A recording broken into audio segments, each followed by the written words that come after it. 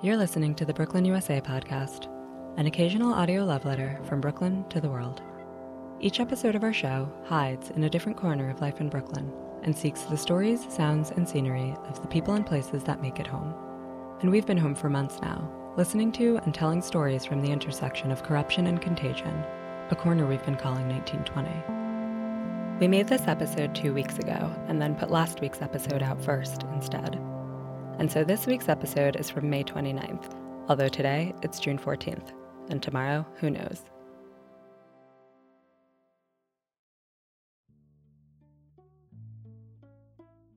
The namesake of one of the most expensive private schools in all of New York City famously deemed education the great equalizer. And like all American dreams, the democratizing potential of the public school system has all but dried up, deferred by the socioeconomic and racial inequity that define and infect every system in the nation. In a perfect world, you'd go to school to learn, to make friends, to eat breakfast, to eat lunch, to be looked after, counted, to explore, to grow. But like all the symptoms of this insidious disease, the ability to survive citywide school closure is largely shaped by which version of the city you live in. And now, in a moment that gaps New Yorkers farther and farther apart from each other, the chasm between what some kids can achieve and others are forbidden, mostly by design, is exigent, loud, and as long as a school day. Because school these days looks nothing like it used to. It's working from home, working remotely, working overtime, and not working for some. It's online if you're connected, on an iPad if you're lucky. No more pencils, no more books, no more teachers' thoughtful looks. And nobody knows yet what it'll look like in the fall. But before school's out for summer, out forever, out completely, this week we're getting a higher education. First, we imagine the school of the future and wonder if we can even afford it. Next, we're told some concrete stories over the ether of the internet. Then, we congratulate the class of 2020 in the style of COVID-19. Next, we find out all that was lost when the caps and gowns stayed home. Then, we spend a semester abroad to see if things are better on the other side. Next, we finish our first year of college, which didn't go quite as expected. Then, we log back into high school, but it's nothing like we remember. Next, we check our messages, and finally, the weather. And after graduation, as we go on, we remember all the times we had together. And as our lives change, come whatever, we'll still be friends forever. In Brooklyn, USA.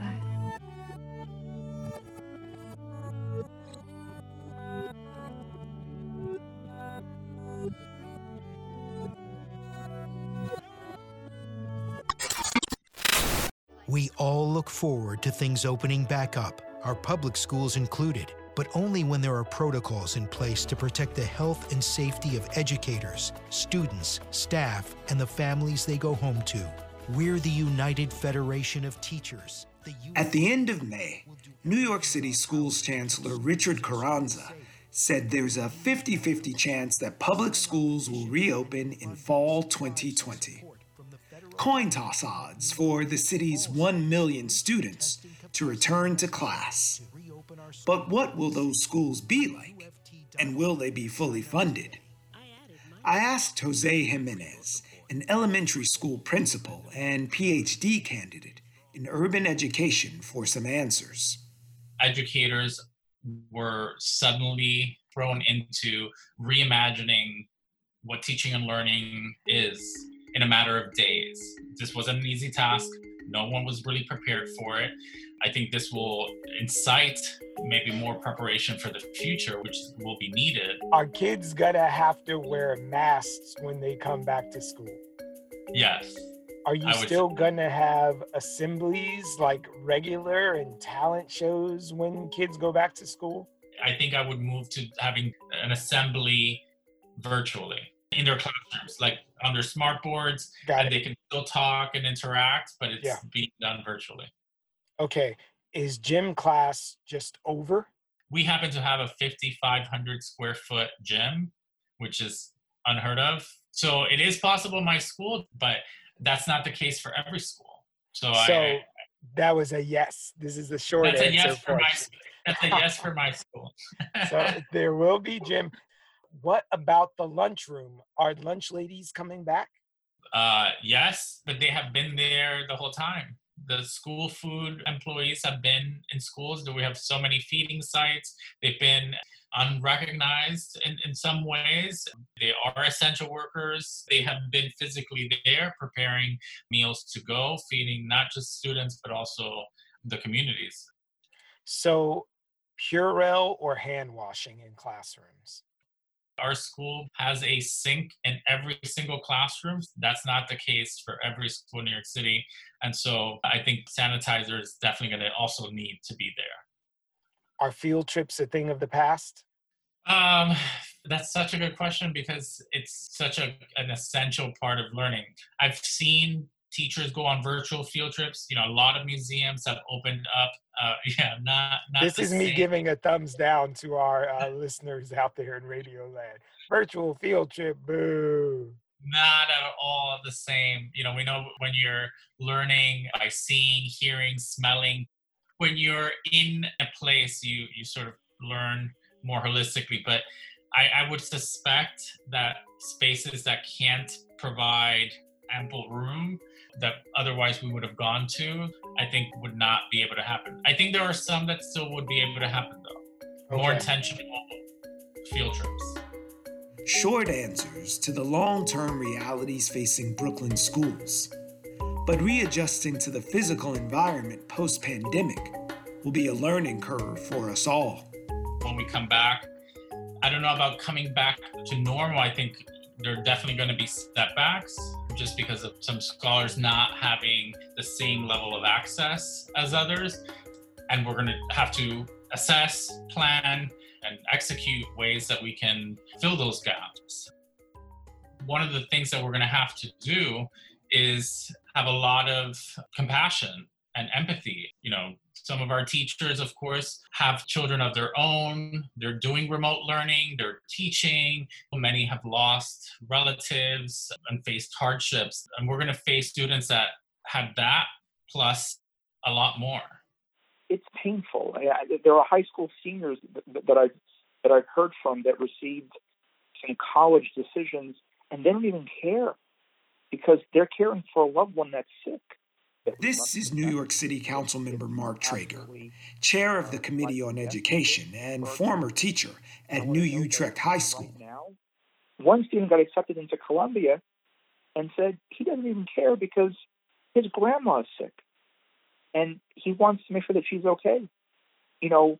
Senior prom, graduation, that's gone for them. It's such a loss for our kids.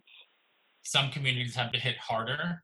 Some of those folks have been affected a lot more than others. And we're also living in times where the inequities that our current school system is trying to disrupt have just become even more blatantly obvious. You had students before this pandemic that were already shortchanged, that were already traumatized. This crisis has deepened that divide. It has greatly exacerbated inequity. We have kids who only received tablets within the last week. So you have students who have lost about 2 months of instruction that they're never going to get back. Very hard to catch up. You have kids who are falling farther and farther behind.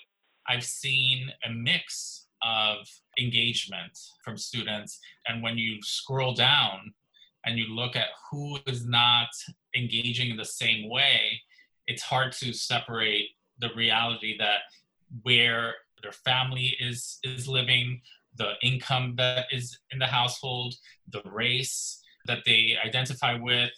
A lot of status issues become more real. In New York City, we have over 110,000 students who are homeless.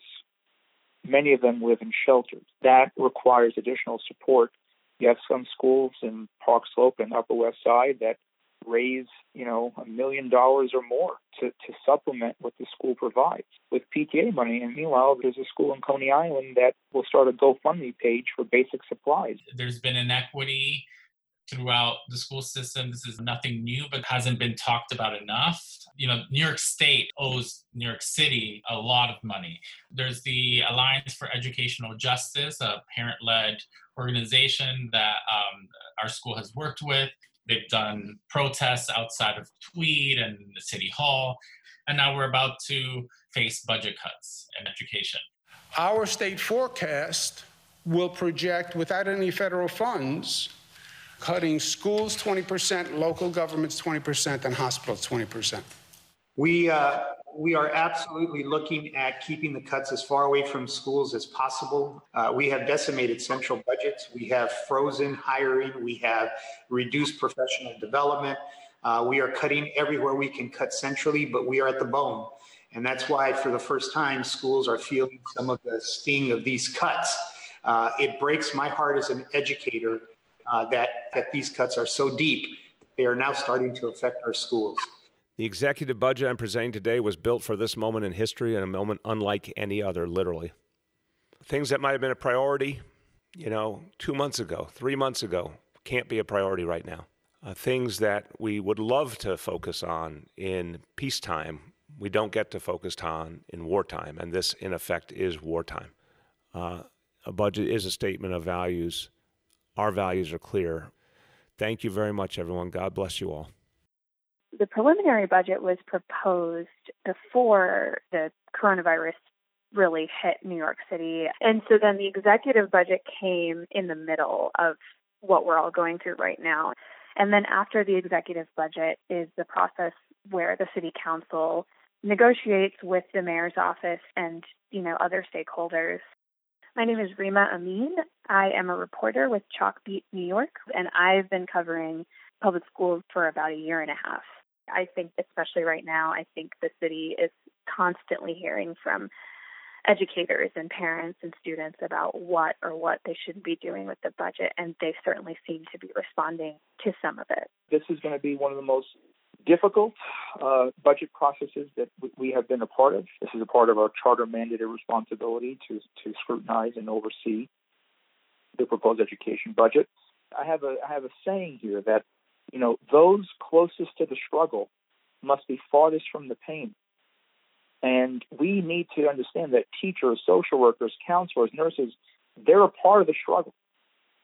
They must be kept farthest from the pain because they're at the front lines. That teacher, that social worker, that counselor, that nurse, that cafeteria worker, that cleaner, that assistant principal, they know the kids. They work with them every single day. And so, yeah, we have a big fight ahead. And we're going to find out how children are truly prioritized in our budget. The city has, the mayor's office has, in his proposal, spelled out where this would fall. About $100 million would directly be cut from the budgets that individual schools have, that principals and school leaders have say over. Another $43 million will come from slowing the expansion for pre-K for 3-year-olds, which is one of the mayor's signature programs. And, another $49 million for pausing programs that help students get to college and sort of provide individual counseling for middle school students. And those are just some examples, but as you probably hear, a lot of this is related to programs for students that schools directly use. The way I'm framing this budget fight ahead is that New York City is at a crossroad. If we do not address these direct school budget hits, this will not just be a loss, this budget. This will be a generational loss for children. We will lose this generation. That is what's at stake. News headlines about city budgets may seem like the usual political back and forth to most of us, but educators are keenly aware of where the rubber meets the road. I think more so now, schools are going to need social workers and guidance counselors. The city council had an initiative to have more social workers in schools. My school happened to be one of the schools that benefited from that. Now, in this COVID-19 era, is that funding going to be there? Will that still be funded? Or will I have to find a way by cutting something else to be able to fund that position? If you don't provide school districts with enough money to hire school psychologists, to hire social workers to address trauma, to hire additional teachers to reduce class size, to hire bilingual guidance counselors or counselors to better support our kids, to hire full-time nurses, then you are exacerbating inequity. How dare anyone think about advancing more pain? We intend to do a lot as we look to the fall to make sure there are really strong mental health services available in our schools to help our kids through this. In fact, Chancellor Carranza has said we're going to start some of those mental health outreach efforts even sooner to reach a lot of kids who are going through a lot right now. We are continuing to have our guidance counselors and our social workers working with students, albeit it's remotely, but having that interaction. Part of why we've asked our teachers to be checking on students and have a check-in with students, especially students, finding students that have not checked in a while, is because we want to be very cognizant of what their needs are as well. In addition, Deputy Chancellor LaShawn Robinson and her team are continuing to provide resources on our Teach Hub and Learn at Home site that are guidance around attending to the social-emotional learning needs of students. But we're also being very, very clear about how that is going to continue into the summer, into the next school year. So we know that this is a long-term commitment that we need to make sure that our students and our staff and our communities are being well supported. Educators have always been counselors, teachers, sometimes the only person that says, I love you, a lot of things. If we really want to be responsive to the current state of social-emotional issues that are arising, I think that there definitely needs to be an investment there. If you look back in history, and I'm a former history teacher, during the Great Depression, over 15 million Americans were unemployed. And where did they turn to rebound and pick up their lives? They turned to public education. Look at World War I and World War II, when the country turned to education to be a part of the home front effort. So in the middle of a pandemic, we're also in the middle of a massive fiscal crisis. You do not turn your back on education. This is actually the springboard that will help rebuild our society and help address some of the extraordinary trauma and pain that our communities are already experiencing.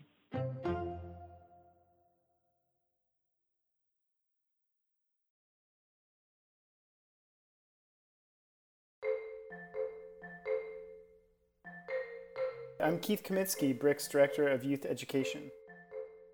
We're in our 7th year of the Youth Media Fellowship, which is an 8-month internship program for high school students.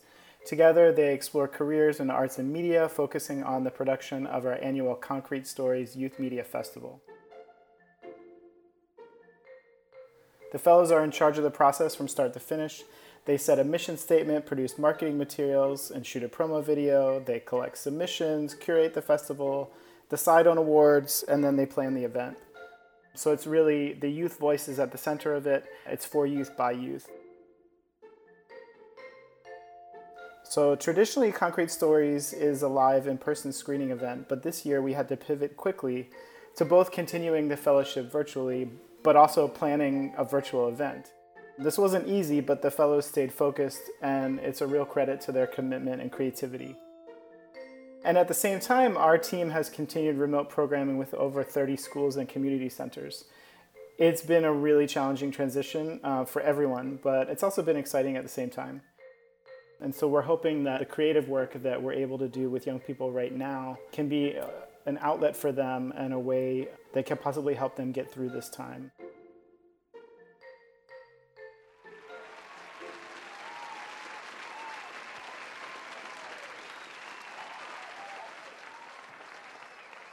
So this year's Concrete Stories has selected a variety of works originating from youth filmmakers all throughout New York City. And tonight was made possible thanks to these young media makers.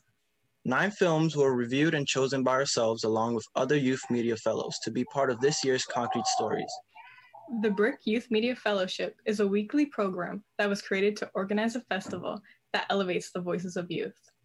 All right, so now this is like the time where everybody gets super amped up because I'm about to say the first award.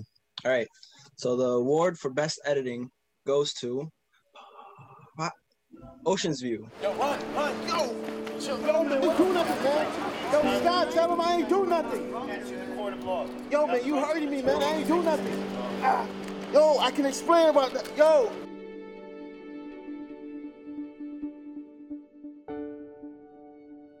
Fear grips me. My goals, my dreams, abandoned, dark. I don't know where you are.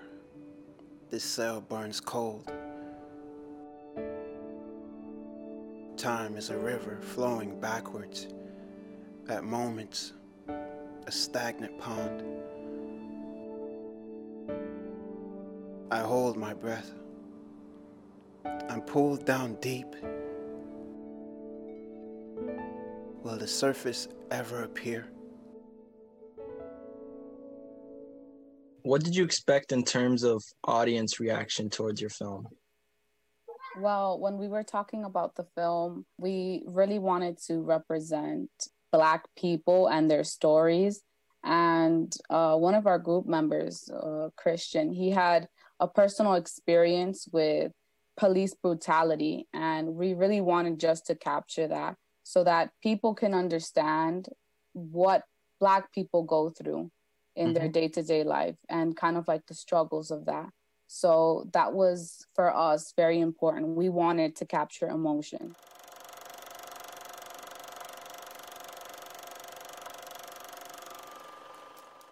And then the award for the best storytelling goes to Broken. Usted no anda a corto y lo sabe. Hágame caso. Ya te dije, negociaré con tu papá, no con ustedes.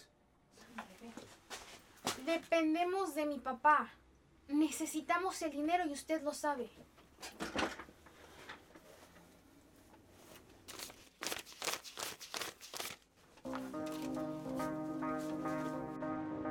What did you expect in terms of audience reaction towards your film? I was kind of nervous because I didn't know if the reaction from the audience was going to be positive or not. I know that my film is not, I think it's kind of like, it's not rated R, but I think that it's talking about like sexual harassment. At the same time, I also got a lot of positive feedback that just kept motivating me to keep doing this kind of film. Yeah.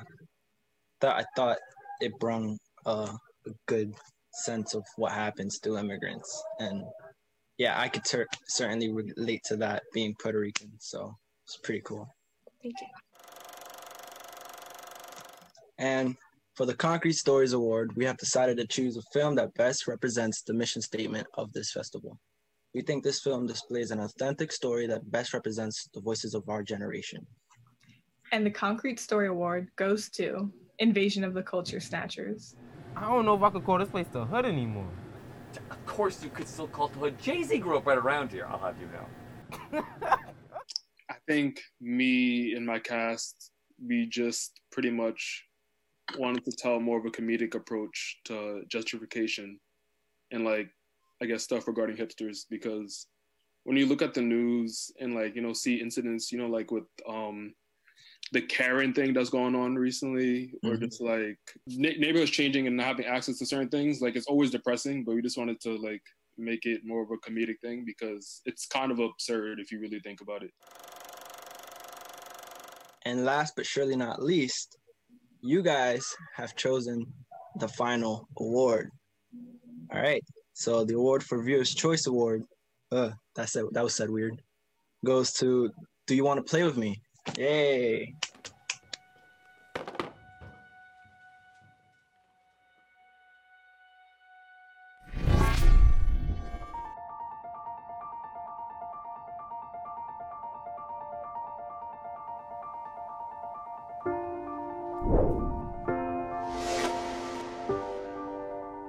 What was the thought process behind your film's concept and story, and what was the spark of inspiration that inspired this idea?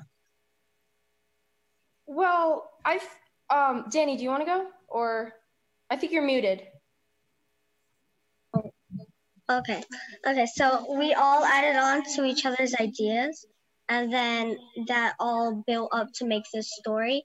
And we felt like this showed a message about bullying, and we feel like it shows a good message for people who have been bullied or are bullies, so that they stop doing this and we could have like a better environment. I wanted to really congratulate just all of our ability to adapt to this new normal that everyone's talking about, and with this virus going around and us not necessarily always being able to be next to each other, it's really cool to see how the directors and everyone who's involved in creating their films were able to still remain creative. All of these films are really cool, and I just it gave me inspiration to keep filming no matter what. And it's just that all of these were heartfelt messages that were still relevant today, which is sad, but it really shows the impact that you could do for the rest of the world. And just keep filming because you guys are great. You can find out more about BRIC's Youth Media Education Fellowship at bricartsmedia.org. And stay tuned to the BRIC Brooklyn YouTube page for footage of the full award ceremony, including all of the student films.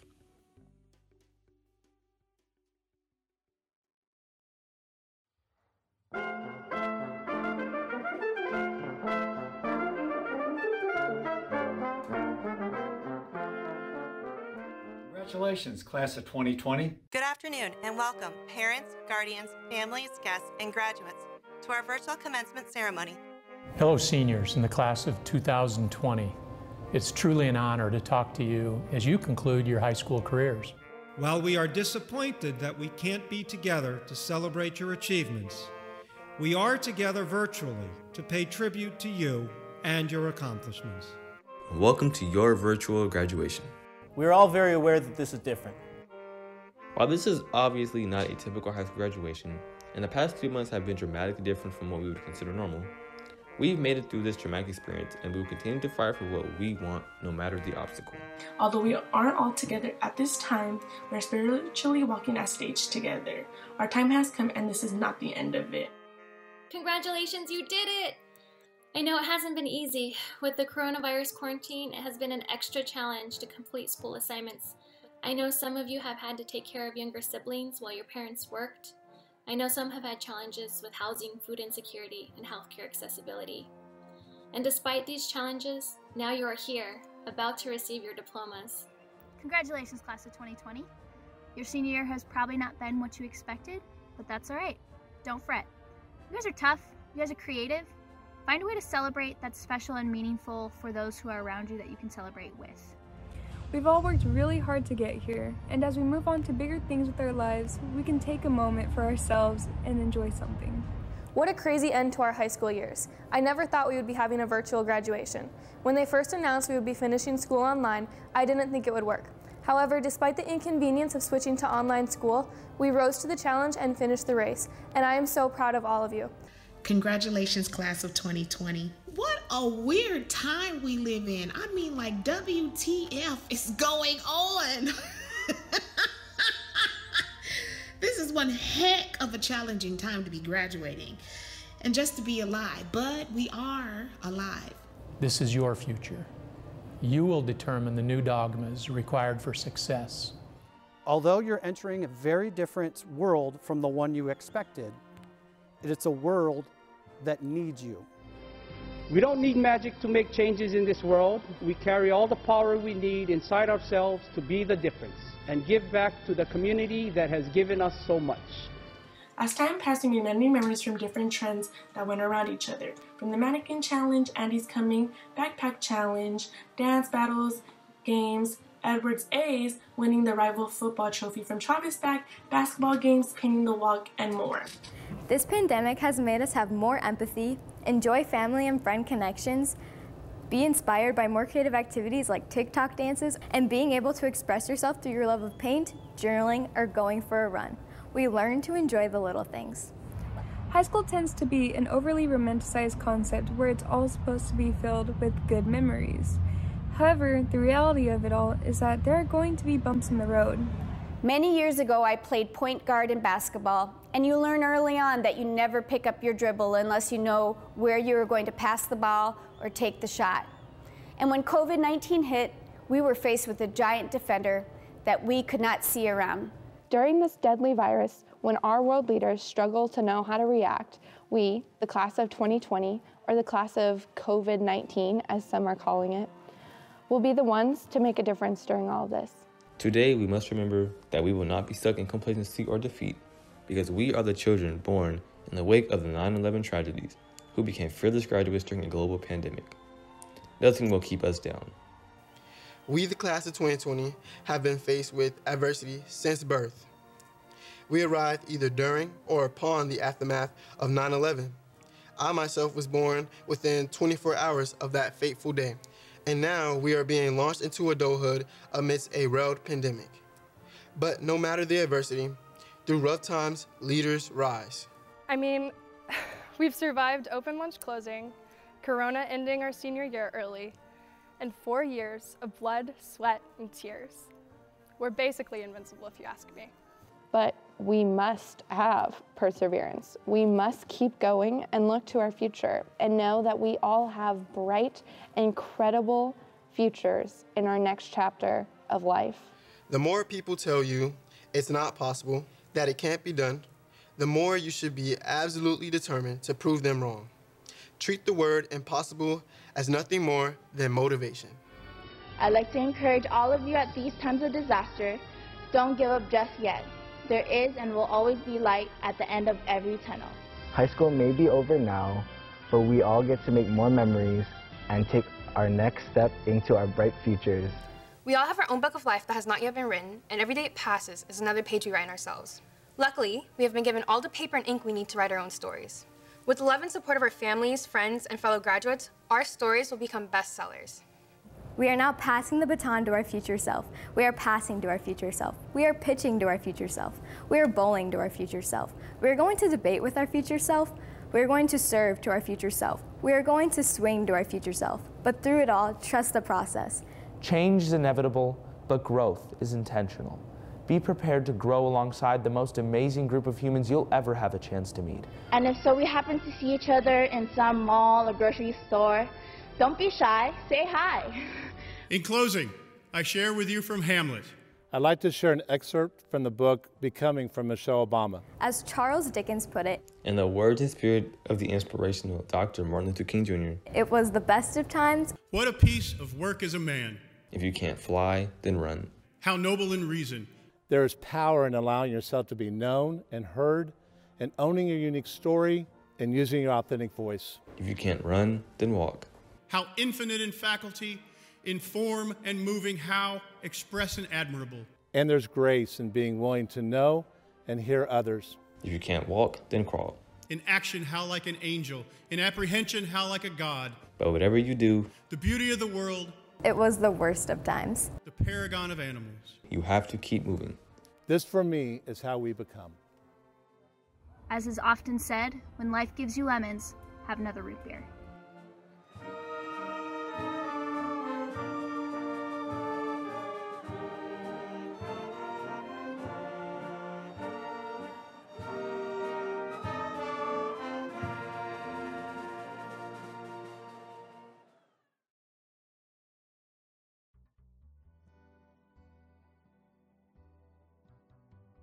My name is Akeem Shepard, a criminal justice BA major, English minor, graduate at John Jay College, 2020 for the spring semester.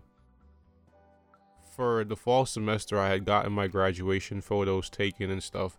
That was assuming that I would have been walking across the stage at the end of the school year for the spring semester 2020, but, didn't work out as it should because of the whole quarantine situation.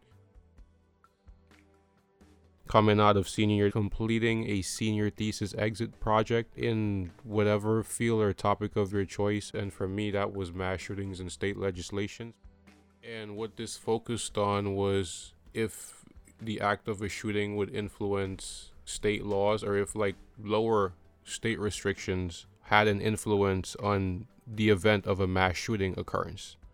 That was supposed to be a part of a poster for a contest with the thesis project at John Jay that we didn't get to engage in because it was canceled because of COVID-19 and having to be quarantined because of this whole situation. This has been a 2-year project for me. We've been working on this since the fall semester. Within the class as well, there's a lot of classmates didn't even get to complete their thesis. So they're literally getting a P or something for the class. It didn't handicap me, but it handicapped others because I had been working on mine for so long. I'm sure they've probably even collected data and maybe not even gotten to really focus that to create something. There's certain people literally started really focusing on a real topic for their thesis at the beginning of this semester. You know how much this must have crippled them, not being able to meet with their thesis mentor advisors because they haven't really been able to get that hands-on guidance because of social distancing. It's been like that since the beginning of COVID-19.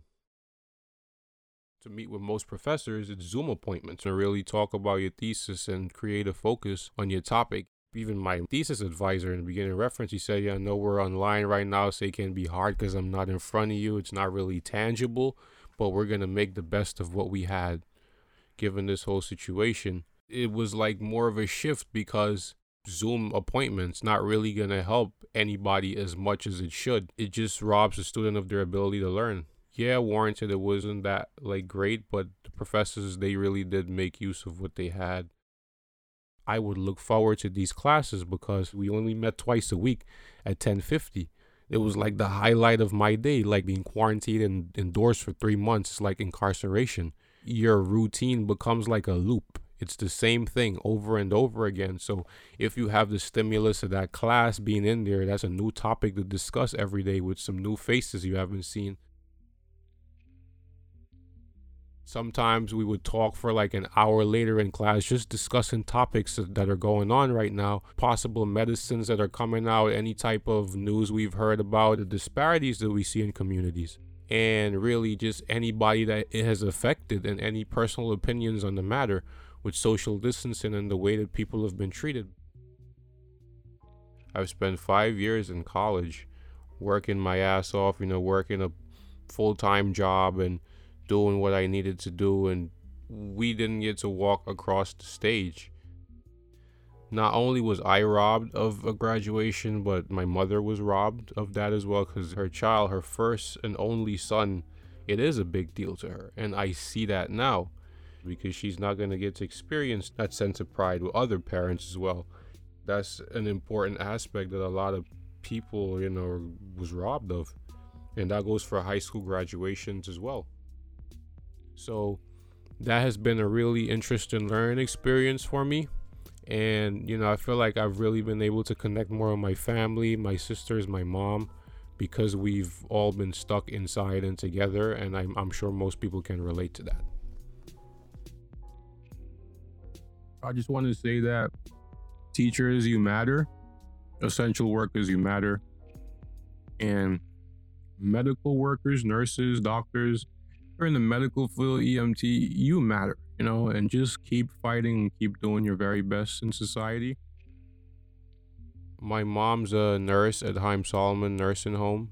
She has been facing this whole COVID-19 pandemic head on. She's depressed because of it. She'd come home, she'd tell me that she's lost patients that she's grown in the past, a friendly relationship with that didn't even have COVID-19 prior to hospitals being forced to move COVID-19 infected patients to nursing homes. She goes to sleep sometimes with a mask on. If she's got 2 little girls, she's afraid of infecting them with anything. She's very cautious about this. And most nights, actually, she did. Just to really help out during the day. I've basically been their teacher, really, for the past 3 months while my parents have been at work. My 11-year-old sister, with the school curriculum, they've been supplying them with a lot of work, I will say, online since the beginning of this. And, she's been able to work through that. And she's been able to ask me questions because I'm educated on the topics. For instance, they just started this new curriculum in math algebra. And I noticed that there was an entire new method of doing it. It was more of boxes instead of the method that we know, the long method that we know. What I'm trying to get with this here is if a parent isn't really exposed to that, or maybe, you know, has been a while since they've been out of school, like, how is that child really supposed to learn? You know, I mean, a 20-minute Zoom meeting is really not going to do that much for a child. You need that hands-on learning experience. As for the 4-year-old, we've mostly been doing YouTube videos in English and mathematics, the two fundamentals. It's been a learning experience for myself and for the children that I'm teaching every day. While I'm trying to teach them, you know, I have my own classes to get into. So as a John Jay student, it was quite easy for me to balance the whole workload and being with my girls too during the day, because really it was just a lot of typing and a lot of independent research for the thesis project and for other papers as well. I had a few research proposals, a few papers and exams and stuff I had to study for, and a few chapters to read.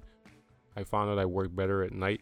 So with the downtime, I really got to sit down and really got to focus on that. I found that I was actually working a lot longer on schoolwork than I would on average, because there was just so much free time. It was the only thing to do, really. It kind of got a little hard for me towards the beginning, because like the first month in the quarantine, and I was getting news about family members that were sick, and some were COVID, some were not. You know, it was just a tough time for me and everything. And, you know, there were professors that were extremely lenient and still are with deadlines. And like deadlines right now, it's just whenever you can get the work to me at John Jay. That's how it is for the semester. Before the end of the semester, just get me all the work. Let me have something to grade. So I really do like appreciate that. I know there was this professor that canceled her final paper and her final exam.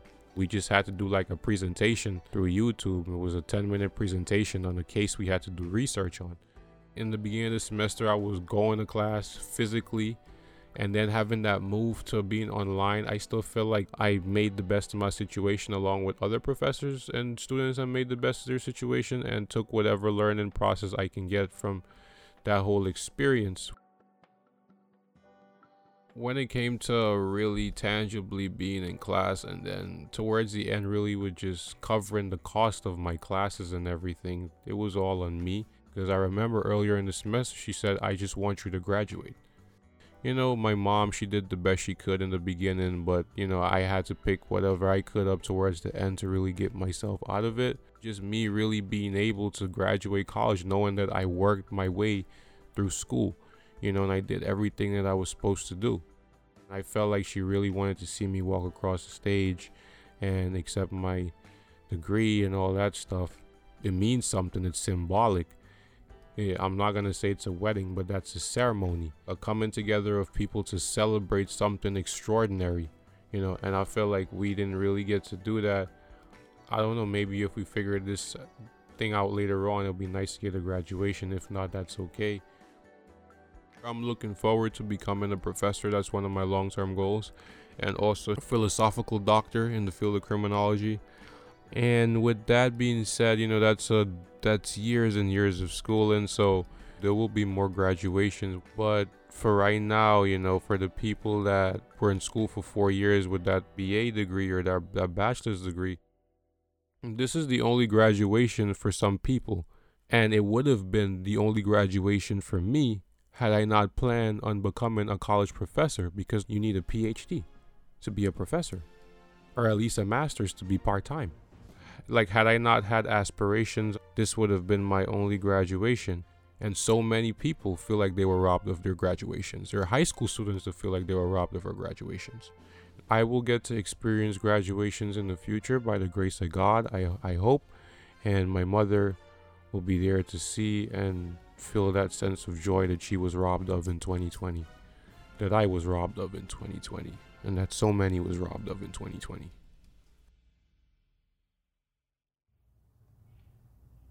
Hi, my name is Natalia. I've been teaching for about 5 years now, head of department for sociology as well. I'm based in London, so I teach in a state faith school, all girls currently. Girls aged 14, 15 up until 18, 19. So I also teach health and social care. Unfortunately, I'm not one of the many who have volunteered to come in and support the essential worker children or key worker children. Because I have underlying health conditions, I'm teaching from home. As a result, I'm literally spending all day teaching. Of course, it's not the same teaching online because we have many safeguarding policies that protect both the children and ourselves when communicating online. Therefore, there is very minimal interpersonal contact with the pupils. A lot of the resources that we have created ensures that families and children, students are able to get on with the work independently. However, with the subjects that I teach, we have a variety of students who have a variety of needs and different learning styles. Therefore, I have found teaching during this time a bit challenging in regards to adequately supporting the children that are in my care. We have made use of a lot of online resources and materials, and there have been multiple teaching and learning agencies who have been kind enough to provide resources for free for us as teachers, so that's been really helpful. Recording some lessons, so no more than 5 to 10 minutes, breaking down each aspect of the course, and we are preparing ourselves to essentially reteach this part of the curriculum that we've missed out on whenever we do return. I've begun running support sessions via Google Classroom as well, where it's sort of like a live seminar, if you will, but all cameras are off, students cannot keep their mic on, and essentially I'm just providing mini lectures, giving them additional resources again and slides, and talking through the content that they'll be going through, and giving them the opportunity to ask unlimited questions to help them get through it. Again, it's very challenging for all teachers, especially where our subject is 100% exam-based. Exams are cancelled this year, but for the previous year group, of course, or rather the current year 12, so the 16, 17-year-olds, they are still expected to return at some point. So, they have up to 6 months in regards to a gap in their learning. Trying to keep them motivated through that has also been quite difficult, but we try. We send lots of praise, so literally just for participating, for getting involved. We encourage them to continue asking questions and letting us know when they're unsure, when they feel like they're struggling. In regards to my mental health, I've tried my best to keep things as balanced as possible. I stick to my school hours, so the moment that the school day officially ends, I'm off the computer, get some fresh air, go for walks where I can, just do a variety of things. On weekends, I try my best to not engage in any work. I am currently studying also, so I'm doing my master's in social research, so arguably that's kind of forced me to cut work off when I don't need to engage in work as well. Overall, I believe I've adjusted quite well, but I am aware of colleagues who have struggled. Of course, I do not have a young family myself, so I can only imagine what it's like being a teacher and having a young family, so having to homeschool your children, as well as deliver support services virtually. We just have to see how it goes. We're still waiting to see what happens next. So who knows, this could be the new future.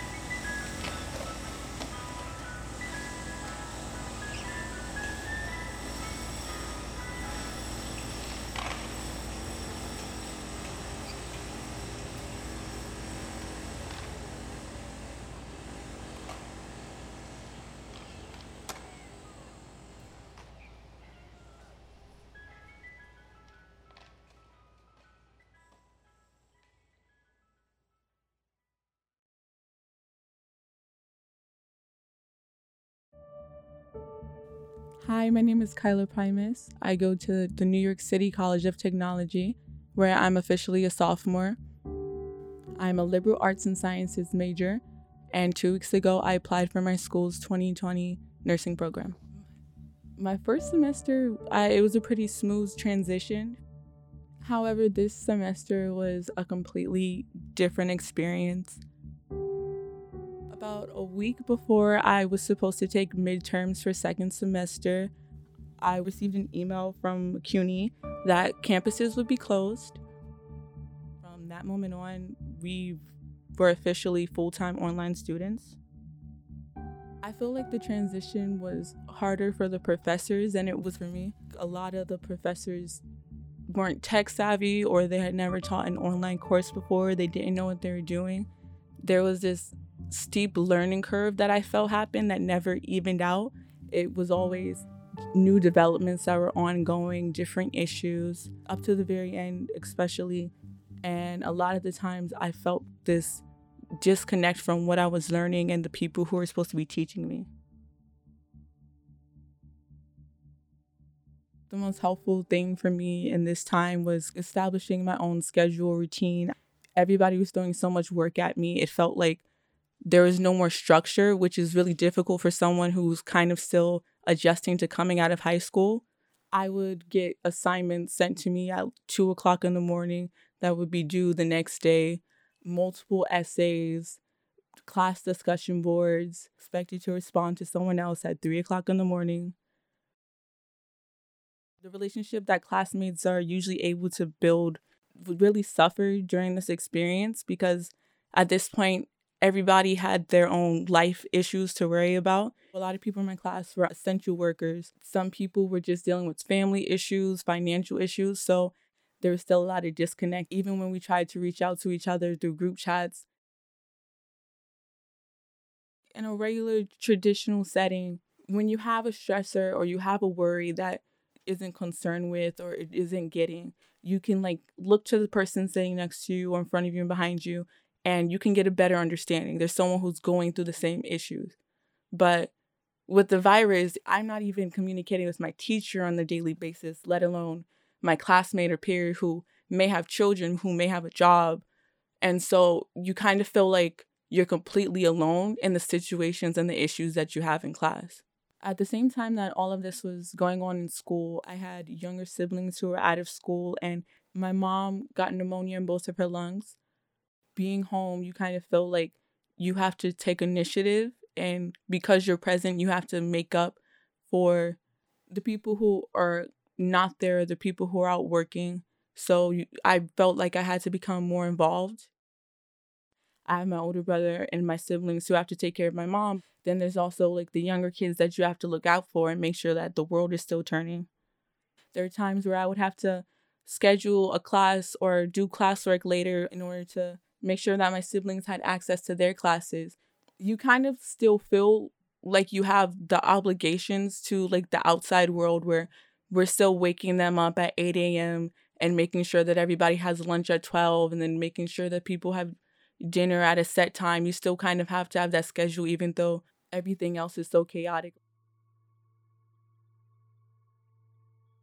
So this semester, I took 4 classes. One of them, I saw my professor every single day through a video chat class setting. And 3 of them I have not spoken to since March 11th. One of my professors, we would only correspond to either receive assignments or to send assignments. The mode of checking in on people would just be to end emails with "hope all is well." I don't feel like any of my professors really understood the gravity of the situation. This pandemic really revealed how bad professors are communicating with students, especially in the early days. They would continue to throw this work at us, and it was only when a whole group of us would get together and say, hey, people have jobs, people have families, people have outside obligations that you need to realize are becoming problems during everything that's happening right now. And that's when they would be like, oh, now I understand. Everybody, take your time. I'm here to help you. But it never felt like we were given that help. I was teaching myself how to do things. There's only so much that you can learn from someone sending you a Word document or a video when you don't know a subject, when you're going to college to learn about something that you've never been introduced to. I will say that my English professor was very accommodating during this time. She understood the issue of technology. Not everybody had access to laptops or tablets at the time. Not everybody could show up consistently to a 2.5-hour session when they had obligations at home. It continued to feel like I was my own teacher and I was responsible for everything and I had obligations to them, but there was no reciprocation in that obligation to teach me. The most difficult part of it was not really having that consistent guidance from CUNY. I always felt like I was getting a copy and paste response rather than someone sitting down and actually listening to my concerns or someone who's actually trying to give me guidance. Getting into my school's nursing program, I had a lot of questions. And so when I would try to reach out to the nursing program about issues like only taking 2 nursing courses for the semester and how that would affect my financial aid or status as a full-time student, there was nobody that I could really talk to. They gave us an email address of someone who's responsible for taking the applications, and I submitted my application not really knowing if I did everything right because I didn't have that guidance. While they responded promptly, it was never with a detailed answer or the detailed answer that I was expecting to receive. So much so to the point that I was going and asking other people around me or other classmates if they had any idea how certain things in the school worked. And so when the responses that I was receiving were just very generic, I kind of dealt with that anxiety of not knowing if I was doing everything that I needed to do, if I was going to have to wait another semester to be admitted because I didn't send in all the paperwork. Regardless of everything that was happening, I continued to do my work. I turned my work in on time. I continued to try to create that open dialogue where if I had questions, I would reach out to them regardless of if I was going to receive a response or not. As a student, I had to take initiative in learning things that I wasn't receiving guidance in, be it through YouTube videos or asking my older siblings for guidance, even attempting to make group chats with any classmates who were open to it in order to better get an understanding and actually learn rather than just going on Google and cheating, which a lot of people were doing. When you're making steps towards something that can define your future, you want to make sure that you're doing everything right and you're going in the right direction so that you don't have to wait to be where you want to be in life. Going to school during this time or being a teacher during this time really illuminated a lot of the problems that students from different walks of life have facing them. And I hope that going forward, professors or just teachers at any grade level will begin to take that into consideration when they're teaching their students. With everything that's going on through this pandemic, as someone who wants to be a nurse in the future, I feel even more determined to go through with the career path that I've chosen. It really hasn't shaken my ideas of where I see myself in the future because I know that this is something that I want to be involved in and I want to help with when we get back to normal. My main concern about going forth with this and going into my program is that majority of nursing in the field is so hands-on, and because I've been told that we're not really going to be able to go back on campuses, I don't really know if I'll be receiving the education that I should or the experience that I need to be prepared for when I do enter into my career field. I'm concerned that we'll never fully return back to the way that life used to be. We won't really be hands-on or in person with learning or interacting with people or anything like that, and we'll just continue to be distant. During finals week, I received an email from the Chancellor of CUNY who sent me an email telling me that I would be receiving emergency financial grant under the Federal Coronavirus Aid, Relief, and Economic Security Act, which is also known as the CARES Act. The CARES Act stands for the Federal Coronavirus Aid, Relief, and Economic Security Act. It was given to students who also receive financial aid, and it was funds from the U.S. Department of Education that would help address financial issues that students were facing during this time. They told us that we could use these funds for food, housing, technology, healthcare, childcare, or any supplies that we needed to buy for distance learning. This was basically to help out CUNY students who were going through economic hardships during this time. Because as you know, with the stimulus checks, students who were above the age of 17 but below the age of 23 or who didn't work or file taxes were excluded from the stimulus package that the federal government was giving out. So when I got this email, it kind of felt like at least one portion of what I was going through was being acknowledged. As a student, I felt like I had all these other situations going on at the time. I graduated last year in 2019. And while I really didn't want to participate in a lot of the senior activities because I really didn't see the point of it, I feel bad for the class of 2020 who don't really get to go through that rite of passage where they're able to enjoy their last moments before real life really hits them. I'm having to help out with my younger siblings, having to help out in my own household. And I didn't have a job prior to it, so I couldn't file for unemployment. Unemployment throughout the nation is just at an all-time high. One of the things I was really appreciative was receiving the CARES Act grant because I felt like at least the financial aspect of it had some cushion, or I felt like I could contribute if I needed to. I wasn't just a burden on an already tense and uncertain situation.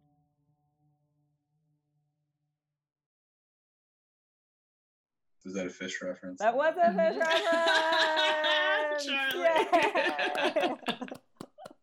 I was wondering who was going to say something. That was one of the songs that the cover band I was in my senior year in college. That was one of our. Yes! What were you called?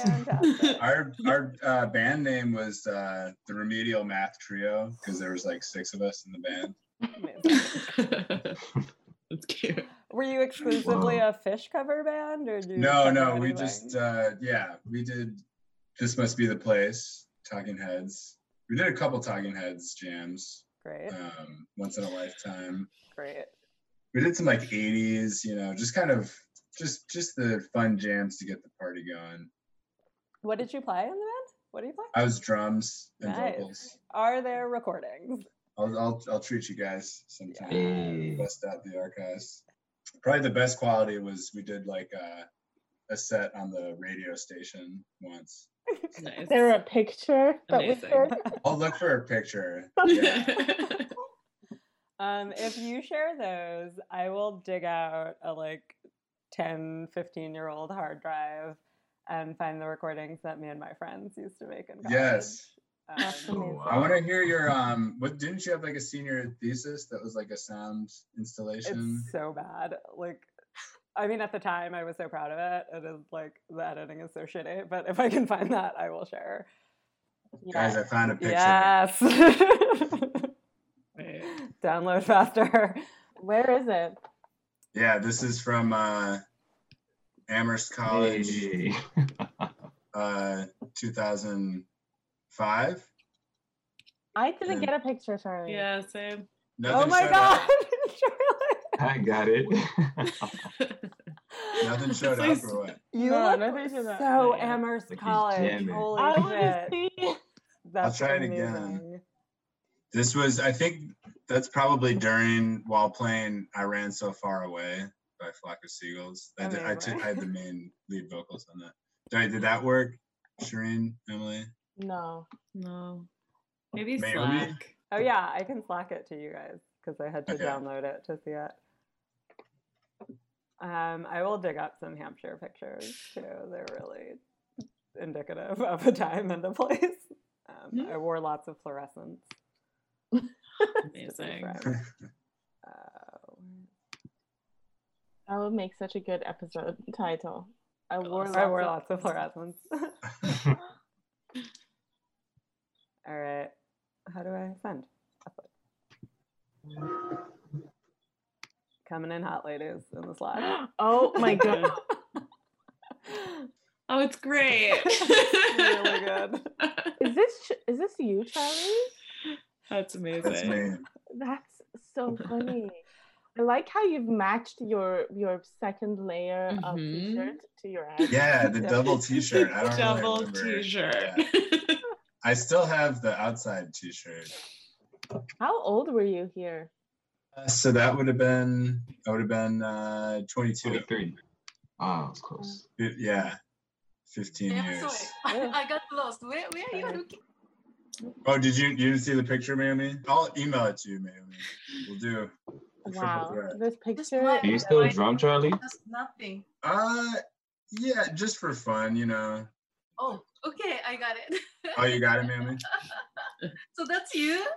Yeah. Wow, That very is me. different. Or maybe it's just shouting. Maybe, do you have any photos of your days in a band? No, in those days, at that No. time, there was no iPhone. Okay. I don't believe it. What about one photo exists? Don't have it. Nah. Fair enough. What did you do in the band? Did you play an instrument or did you sing? Oh, no singing. I was always guitar. Very first time at the college, actually drums. That's I did a little bit. But it's the student. So then only that, and then after that, I moved to a guitar. So in the long time, and the guitar, and then only like a couple of times, it's just like a helping to my other friends' band for piano. So that's all I did. No singing. That's it. I would love to see Like some 20 photographs things. of that. Good times. Good times.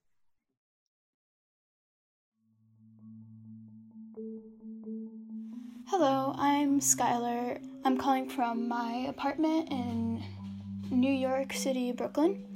Hi, my name is Shane. I'm from Brooklyn, New York. Where I go to school is Edward R. Murrow, and I'm in 10th grade. I'm currently graduating, soon to graduate from 12th grade, so that's pretty exciting.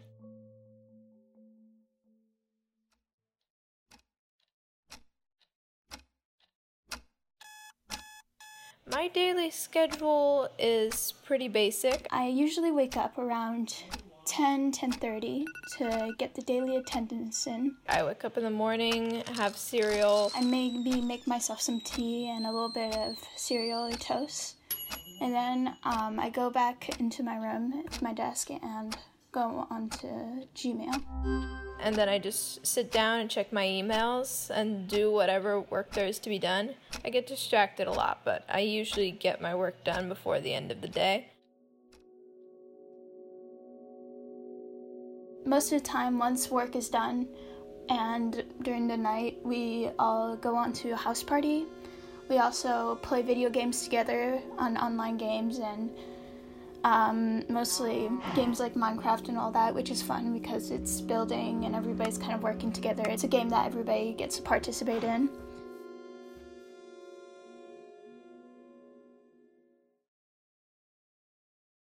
There are many things that are kind of applicable that we've learned in school. Our biology teacher had us write a paper about the spread of coronavirus and how each of the countries are reacting to it.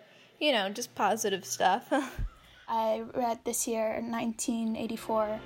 The war is waged by the ruling group against its own subjects, and its object is not victory over Eurasia or Eastasia, but to keep the very structure of society intact. I also read the French book La Peste, which means basically the plague. Allora apparvero I due angeli della peste.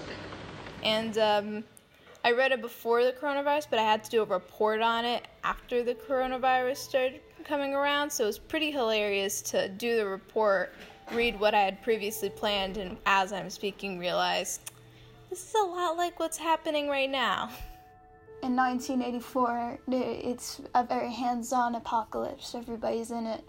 But here, let's say it's a pandemic that is silent. You can't really see it, and you're stuck inside, so you don't really know what's going on. You're not really hands-on. You're just hoping you don't get it.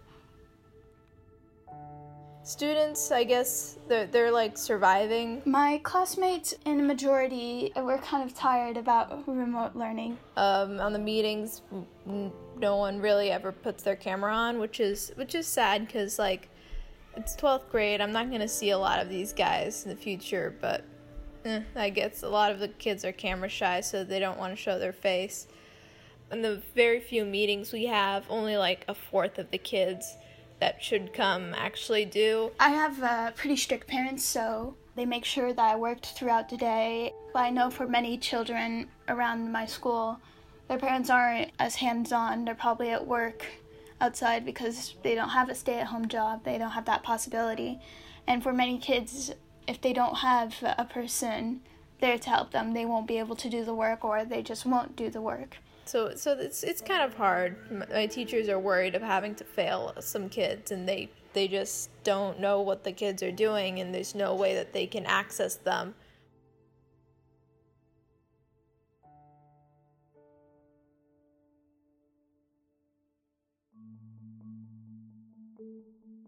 School next year, I'm gonna hope it's fun. It's gonna be like a great reunion. I'm quite excited for it because I miss my friends and I miss some of my teachers, and the way of learning and moving around school is much better than just sitting at a desk at home. In fall, we're hoping that the virus is gone by then, if it is or if it's not, and we're hoping to go back to a normal year.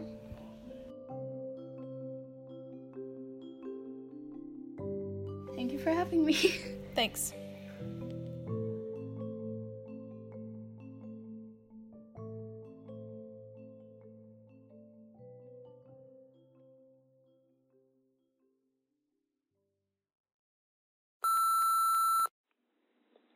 Hey Brick, it's your girl Destiny. I'm calling in from New Jersey, and I am currently a senior at Brooklyn College.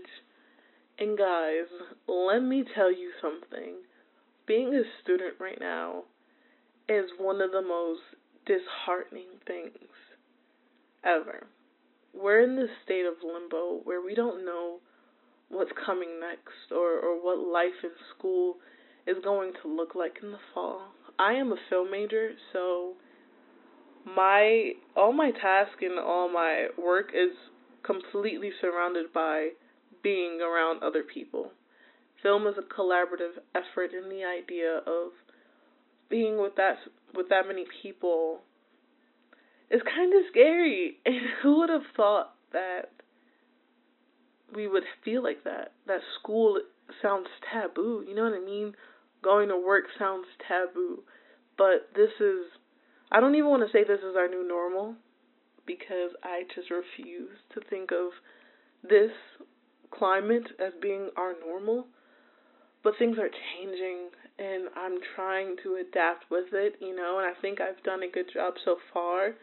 But when it comes to the fall and starting my thesis process, it's scary to not know what's going to happen, School is very predictable in the sense of, you go to this college, you're there for, however many years you need to take to get this degree, but now we're in this place where the whole world has changed. Everything is different.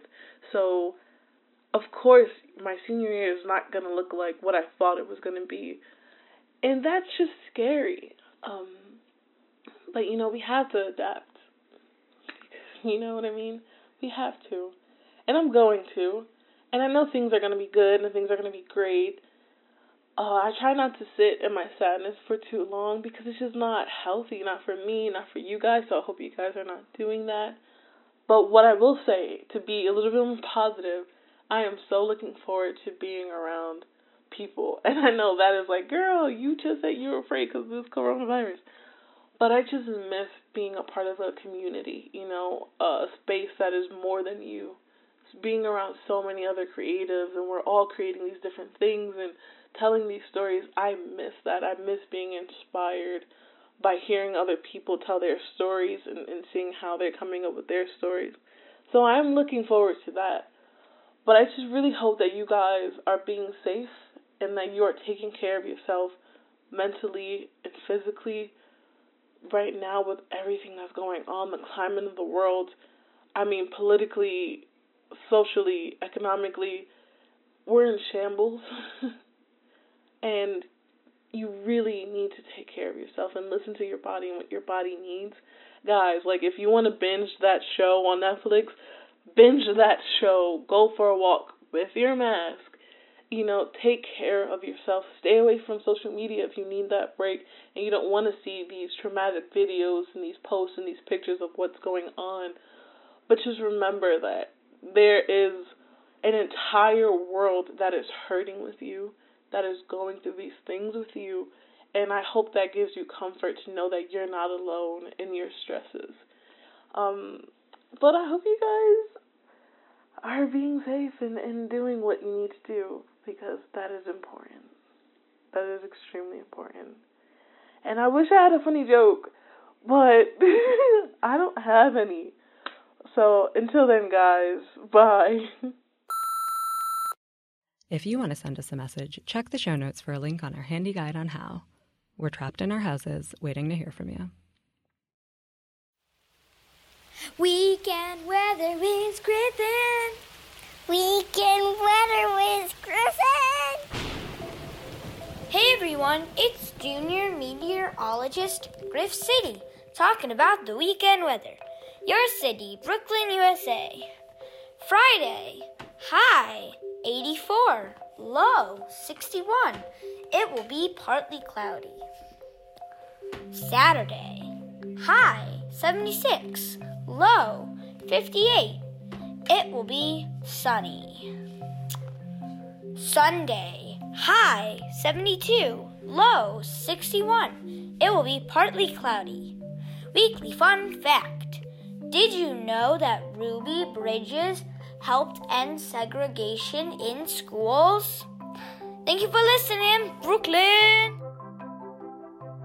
Brooklyn, USA is produced by me, Sasha Matthias. And me, Emily Bogosian. And me, Shireen Barahi. And me, Charlie Hoxie. And me, Kyrell Palmer. And me, Ross Tuttle. And me, Mayumi Sato. With help this week from Brian Vines, Keith Kaminsky, Tyrone Copeland, Brick Radio Junior Meteorologist Griff City, Lauren Germain, Taylor Cook, Destiny Blackwell, Shane and Skylar Doran, and Mami Torre, Bahia Leto, Jacinda Nye, Cirilla Ordonez, Marvin Monegro, Karen Tapia, myself, and Noel Doyle. And congrats again to the entire class of 2020 for getting it done under these conditions.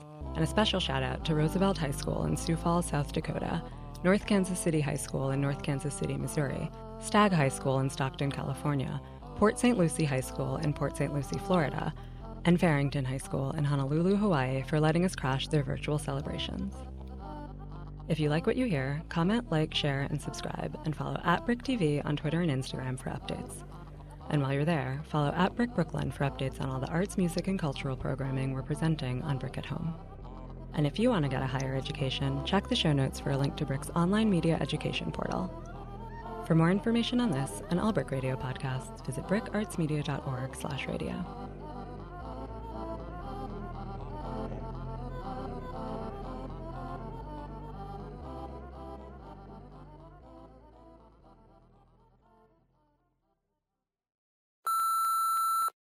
This in-between phase is just, there are no words for it. We're expected to just keep living and acting as if this is normal, but this is not normal. We're going to be positive, and we're going to keep the energy up, and we're going to hope for the best. You know, we've all got through the toughest days. If we're here, if you're breathing, if you're hearing this, you got through the darkest times. So just keep pushing on.